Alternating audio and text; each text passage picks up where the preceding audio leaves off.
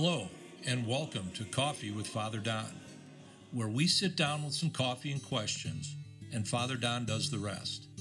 My name is John Russett, and I have the pleasure of guiding you through our conversations, all over a cup of coffee, where we question many of life's unsolvables through the lens of Collegeville's most enduring and endearing monk.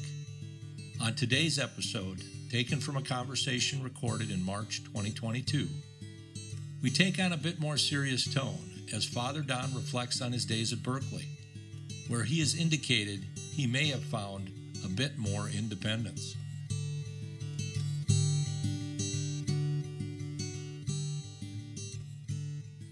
Well, when I went to Berkeley, I think I was still among those who were accepting the government's reason for being in Vietnam. I think I learned not to accept that after seeing enough demonstrations and other things. Yeah, I helped while I was in Berkeley. I helped at a parish in Oakland on the weekends, up in the hills of Oakland. They sent a cab for me or something like that. I preached against the war once. And the pastor told me, don't do that again. Well, it's the only thing I had ready, so I did it again a couple of times. But I could see his point. He had people in the parish who lost a son in that war. There were so many. Where I lived in Berkeley was close to the People's Park. Remember that? The student was killed there. Yeah, that was only a few blocks away. We had to go through National Guard checkpoints to get to our house. We had people pounding on the doors sometimes to get away from the whatever kind of stuff they were using to dispel the crowd. There were some parts of it that I just found it a little too much,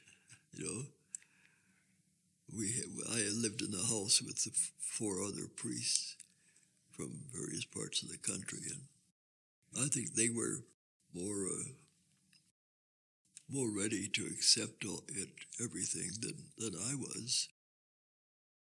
I came out there still thinking that the war in Vietnam was justified, and by dint of hearing, I got the impression that's not what most people felt. Or anyway, yeah, it was hard to make that adjustment. Did you ever fear for your physical being? Were there times when you were in harm's way and it alarmed you? I don't think I ever felt that. Oh, when there were demonstrations, and there was one at least every week, police kept onlookers out of the way and so forth. My barber had gas masks hanging between the mirrors. Wow! Because he was right across from the main entrance to UC. I know last time you mentioned that Berkeley, I think, kind of drew out a little more independence from you potentially. What do you think it was about your time there that kind of made you, I think you've hinted it a little bit here, just kind of breaking out of a certain way of thinking, potentially? Yeah. It was just in the air. You could not avoid it, It was sort of overpowering because you just were not ready for everything. And the Berkeley, what was that newspaper they put out?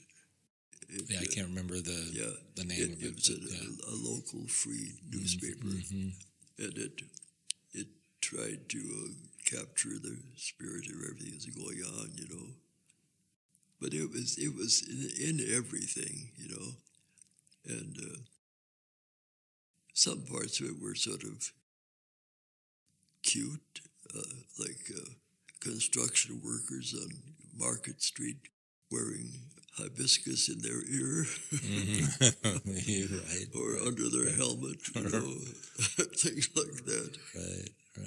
And and the dress, you'd see people hitchhiking. There still was hitchhiking. Yes. Dressed in the cope, the long cope that the priest wears on solemn occasions in the Catholic Mass. They'd be hitchhiking in that, Oh, amazing time. Yeah. And the music was, oof. It strikes me, you went out there with the idea you were going to get a doctorate in theology, and a revolution broke out. Yeah.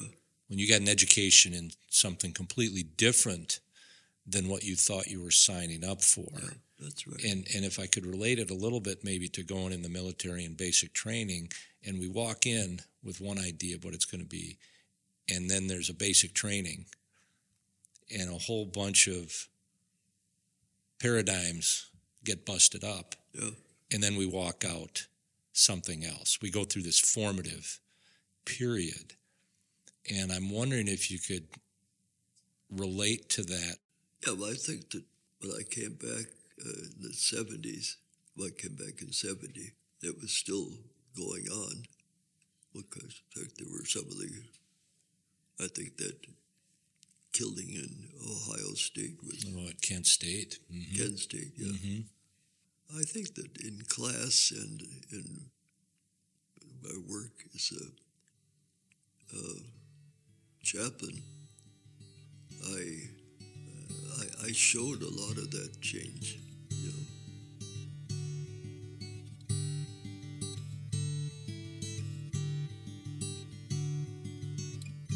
Coffee with Father Don is a Nine Pines podcast production in association with Sixth Man Enterprises. As always, a very special thank you to Father Don himself for his time, his insight, and remarkable recall. Until next time, thanks for listening.